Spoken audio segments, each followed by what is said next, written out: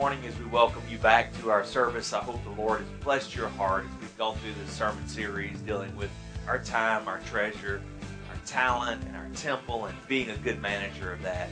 And family of grace, if there's any way that we can help you in just achieving everything that God has desired for you to be, it would be a great joy and an honor. If you have your Bible this morning, if you'll take it and turn with us to the book of Psalms, chapter 42, I think the Lord has a great word for you today. Hope it'll bless your heart. In order to be a good steward, you must have a proper focus.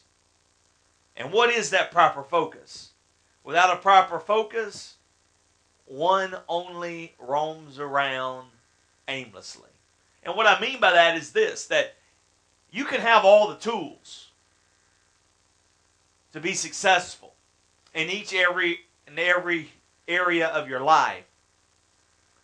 But if you don't have a desire, if you don't have a drive, something from within, then it doesn't matter what tools are in your box. I know this guy one time who actually prided himself on all the leadership training seminars. I would call him a leadership junkie. If there was a leadership conference, he was attending it. He had subscribed to countless leadership thoughts of the day. Would post them on his Facebook quite regularly. However, after working hand in hand with that, I was like, where is all the knowledge? Where is it? If it's not being applied, then it's really useless information. And so how do we take the tools and use them? There must be a clear purpose. The only way you'll ever be good at anything is to have passion, to have desire, to have a hunger in your heart, something that's driving you, something that you long for. The psalmist said, as the deer panteth for the water's brook, so my soul longeth for you, O Lord. That word in the Hebrew, if you look up that word panteth, it's very interesting because it actually means to painfully seek after. To painfully seek after, as the deer painfully seeks after the brook from the water, so my soul painfully seeks after you, O God. You know how it is to be thirsty on a hot day and to be seeking a cool drink. Seeking that. Our Savior knew what it was like to have painful thirst. Matter of fact, He said on the cross of Calvary, I thirst. The one who created the rivers, the one who created the lakes and the springs and all of the flowing fountains, all those things, the fountains of water, all of that said, I thirst. I painfully desire a drink. My question for us today is, what do we painfully long after? I can tell you today as your pastor that January and February has not come and gone without leaving a mark on my life, without leaving a mark on my spirit. I am so thankful that God has shaken things up in my life. If this last series was for nobody but me, that's good enough. I tell you that God is beginning to shake things up in every area of my life. In the area of talent, in the area of time, in the area of treasure, in the area of the temple. I am so thankful to you, O Father, that you love me enough to stir my heart. And I want you to know that as your pastor today, the one thing that I painfully seek after, the one thing that I long for, the one thing that I focus on, the one thing that I meditate upon is, God, how can I lead my life in a way that it will draw closer to you each day? God, that my relationship will have greater intimacy with you every day. Lord, that I may not forget, that I may not wander from you.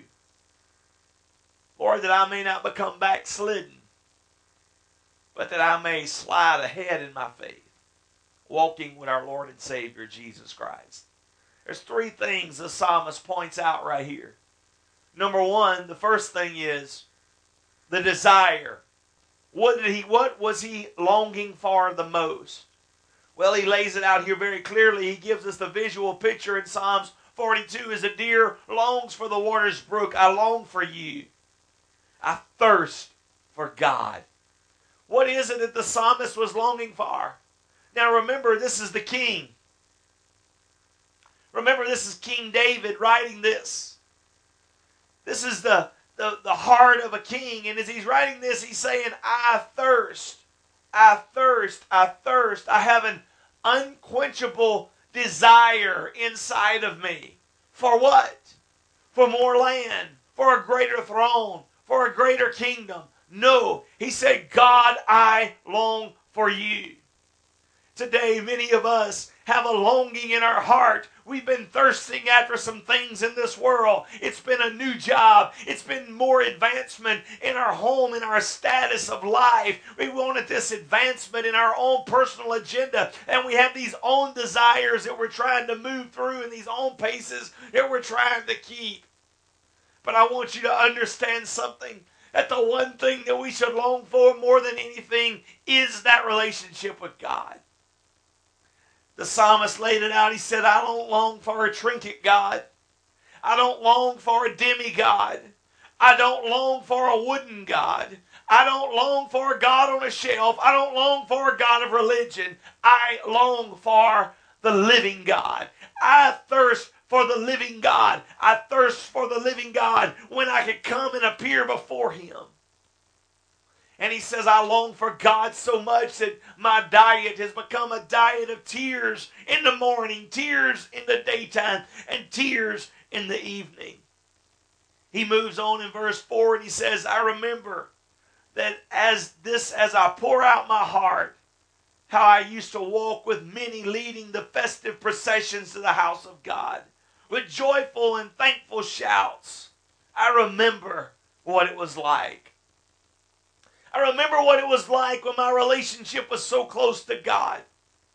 I'm afraid that when many people talk about their spiritual life today, they have to talk about it in a past tense form. I remember when I was a youth and we had a great youth leader, and man, our heart was on fire in our youth group, and we were zealous for what God was doing. I remember what it was like when I was younger and my family was younger and we used to go to church all the time. I remember when I had a ministry. I remember when I did this. I remember when I did that. So many people talk about their spiritual intimacy with the Father in the past tense form.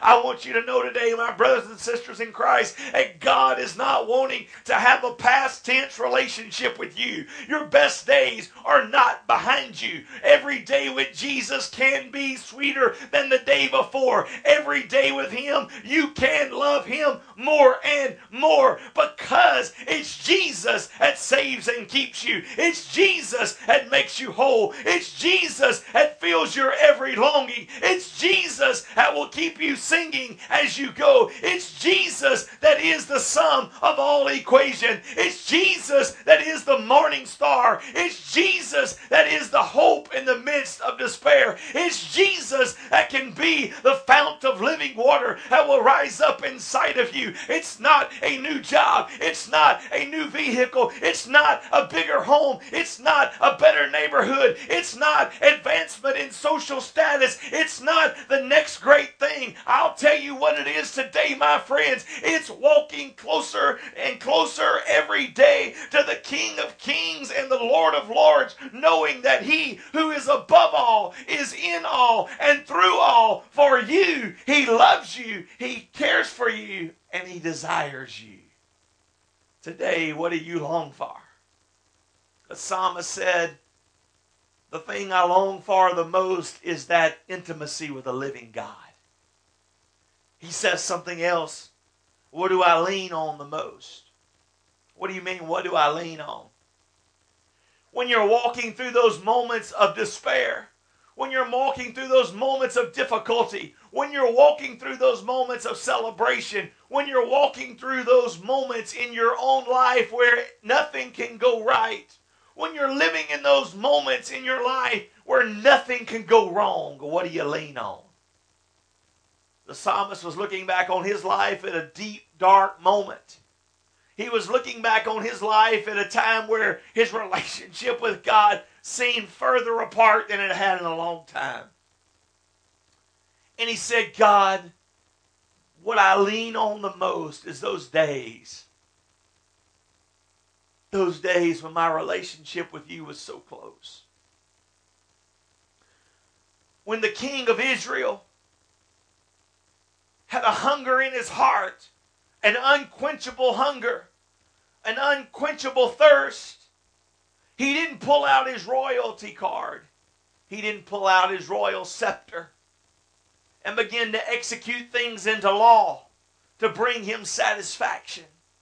He didn't remember the times when he was fighting Goliath and he, a little bitty lad, killed the greatest giant in the whole land with a little pebble. He didn't remember the time when he attacked the bear. He didn't remember the time when he was playing the harp for Saul. He didn't remember the time when he was instilled as the king. He didn't remember the time when listen, let me tell you what he remembered more than anything was not the victories, but the intimacy. When he was going back in his memory bank and drawing on things to give him strength, what he longed for more than any day was like that day whenever they went and picked up the Ark of the Covenant after God becoming angry with him and they couldn't move the Ark. And so they went back and did things God's way and they picked up the Ark and they took 6 spaces, and as they took those steps according to the biblical mandate and fashion, the power, the presence, the anointing of God was on that place so much that David lost control of himself and he began to leap about the people of God in the Spirit of God, dancing in the Spirit of God, having what we call a holy hootenanny right there at that moment in the intimacy with God the Father. I'll tell you what David longed for. He longed for those days when the power of God, the anointing of God was so on his life that it surpassed the treasures of Israel. It surpassed the throne of Israel because he was connected with the intimacy of God. David said, I remember what it was like to be the leader. I remember what it was like to be the first one to get there and the last one to leave. If you're the first one to get to the house of God and the last one to leave the house of God, you're not crazy. You're hungering after the things of God. You are thirsting after the things of God. You want to wait on the Father. You're saying, Father, I'm waiting here for you with my hand stretched out open wide. God, I'm not longing for new knowledge. God, I'm not longing for more wisdom. God, I am longing for you because, God, if you are here, knowledge will be here, wisdom will be here, peace will be here, and it will all pass my understanding. What was he longing for? What was he leaning on? He was leaning on the memories of the intimacy with the Father, the intimacy with that living God. And then, what did he look to the most? He laid out a lot of things here in these verses. As we read them, he describes he was depressed, discouraged, turmoil within him. But he said, God, I put my hope in you. I'll praise you when I'm distressed. I'll praise you when I'm depressed. And then in verse 6 he says, I'm deeply depressed. Therefore I remember from the land of Jordan that you brought me from. The deep, the calls to the deep and the roar of the waterfalls, and all your breakers and all your billows have swept over me. The Lord has sent me his faithful love. David was saying one thing I want you to understand. That I may feel like I'm a long ways from God, but God's not a long ways from me. He is that ever-present help in my time of need. When it seems like I'm all alone, when it seems like I'm in despair, when it seems like I'm depressed, I'll tell you what I long for, more intimacy. I'll tell you what I'm leaning on, the intimacy of the past, the memories of the past, but I'll tell you what I'm looking to. I am looking to those days when it just seems like God's power and God's present pours over me in waves of liquid love that is uncomprehendable, that my human intellect cannot grasp the capacity of it. David was a man who had enemies. He did not allow his enemies to steal his intimacy. He said, God, I will not let go. God, I will not give up till you bless me. I guess David was taking a little bit of a little cue from his great, no telling how many great-grandfathers named Jacob. When Jacob was wrestling with the Lord there that night, it says they wrestled all night long.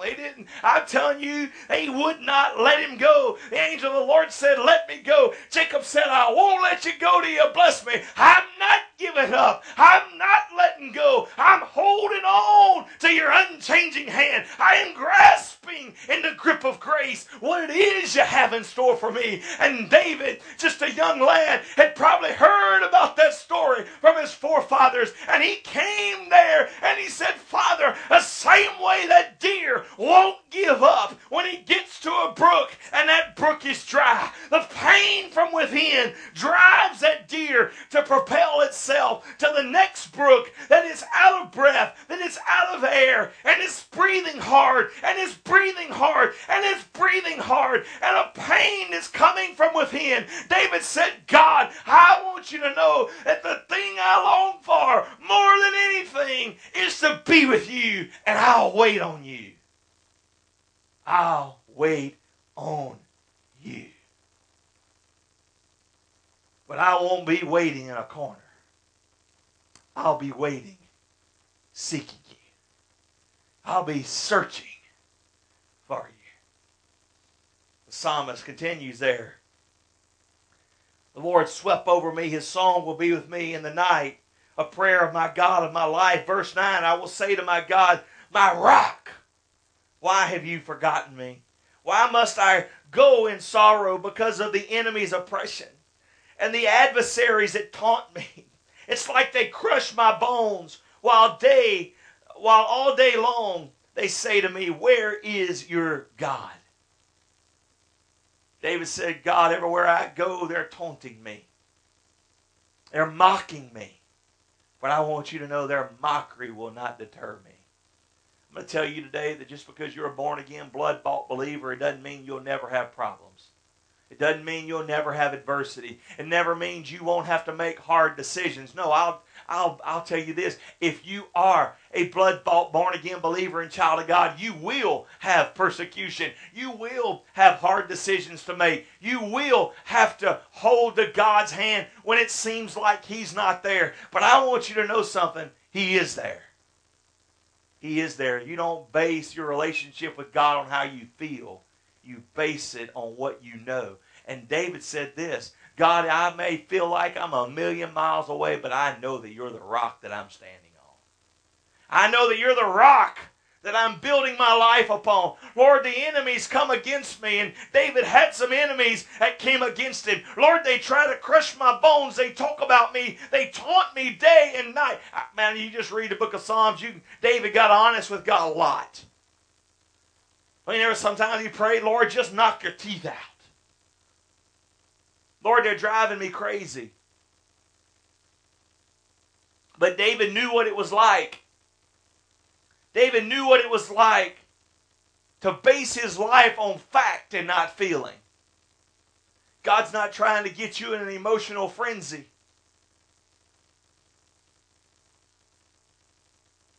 Our sermon series that we just finished was not a working up of the flesh to try to get you to volunteer for more things at church.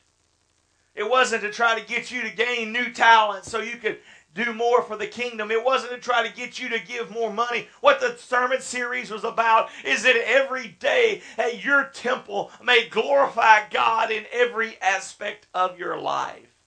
But I'm just going to be honest with you. If you don't have a hunger coming from inside you, all you've done is gain tools that you'll never use.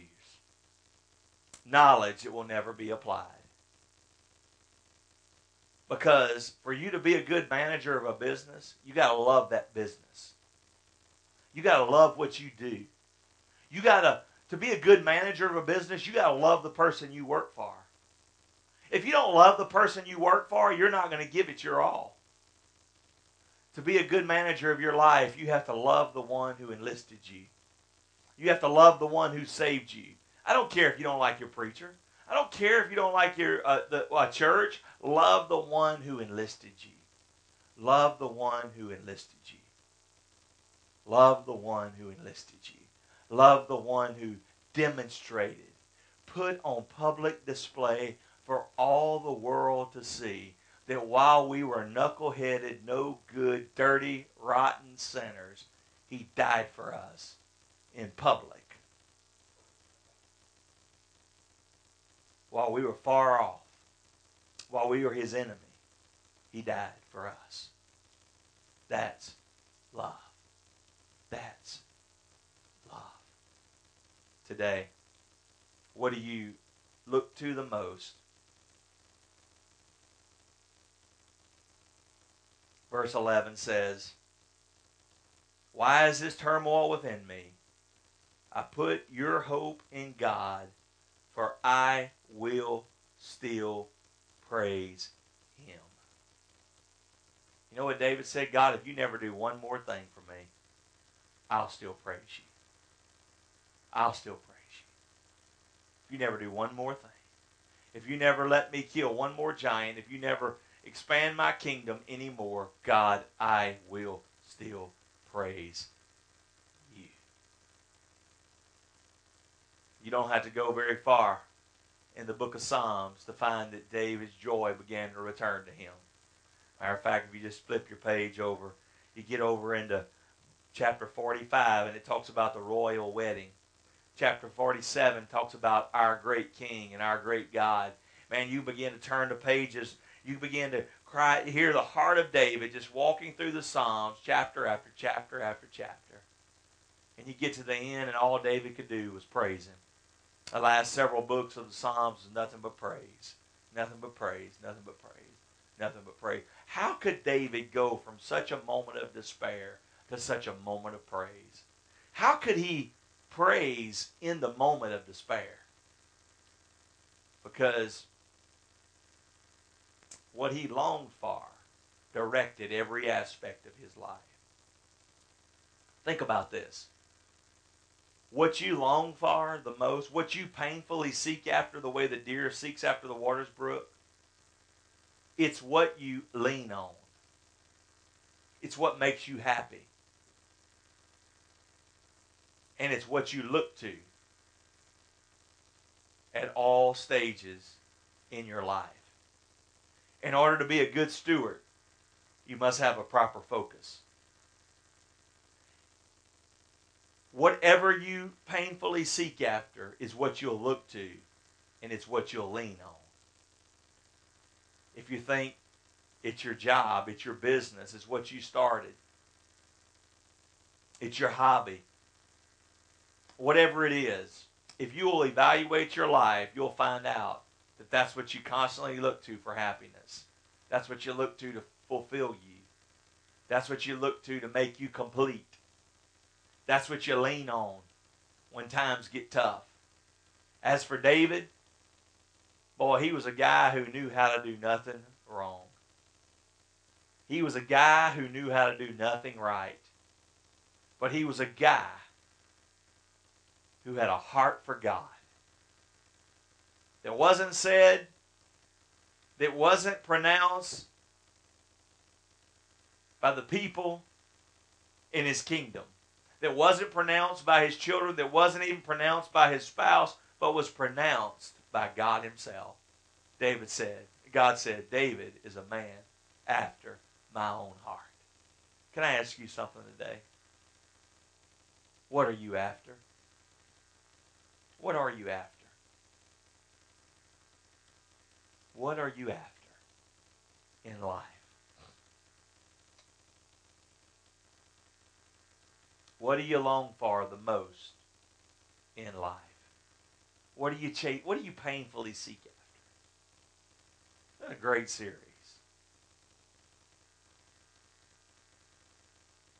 But if you don't seek after the Lord, it's just been information.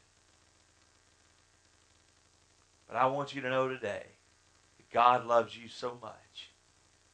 He sent His Son into the world to die for you.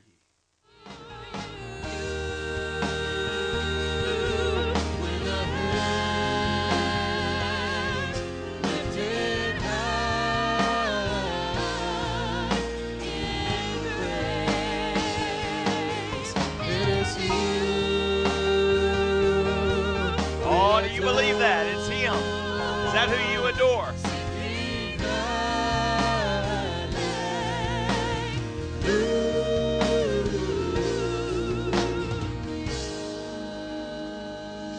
Today, may the Lord speak to your heart. May you desire Him more than anything. Maybe you're sitting there at home or watching us online and you're like, Pastor, I've had my desires out of balance for a long time. Right where you are today, you just begin to pray and say, Father, forgive me, I've sinned. I've missed the mark. I've desired after the wrong things. And the Lord will begin to work a miracle in your life that only the holy hand of God can work.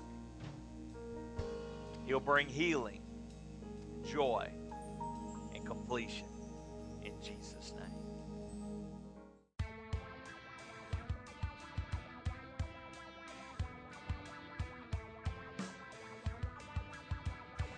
Thank you for joining us today. We would like to take a moment to thank our sponsors that made this program possible. Bayou Shirts. At Bayou Shirts, we offer quick, friendly, quality service for all your t-shirt needs.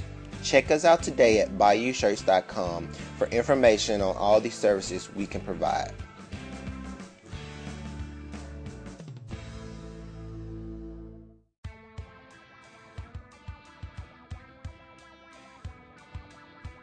Tampa and Grind Coffee Shop in downtown Alexandria.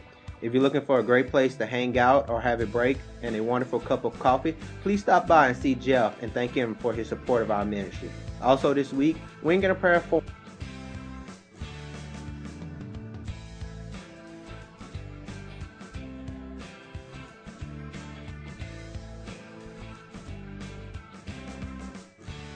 looking for childcare? Visit College Camp, located in the heart of Pineville. It is a licensed aid facility that has been in existence since 2008. For more information, call 318-484-2762. At FCA, we're touching millions one heart at a time. Since 1954, the Fellowship of Christian Athletes has been putting the heart and soul in sports by challenging athletes and coaches to impact the world for Jesus Christ. As the largest sports ministry in the world, FCA now reaches over 2 million people annually on the professional, college, high school, junior high, and youth levels. Through this shared passion for athletics and faith, lives are changed, one heart at a time. Learn more at fca.org.